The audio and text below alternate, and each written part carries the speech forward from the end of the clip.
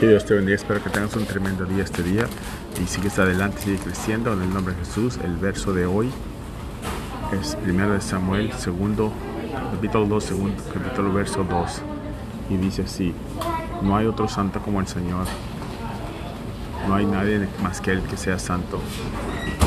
Él es la piedra, la roca. Que Dios te bendiga y sigue adelante, sigue creciendo, porque Él es tremendo Dios. Te vemos hoy a las 6 para la oración, 6:30 para la cena y a las 7 el estudio bíblico. Que tengas un tremendo día en el nombre de Jesús. Amén.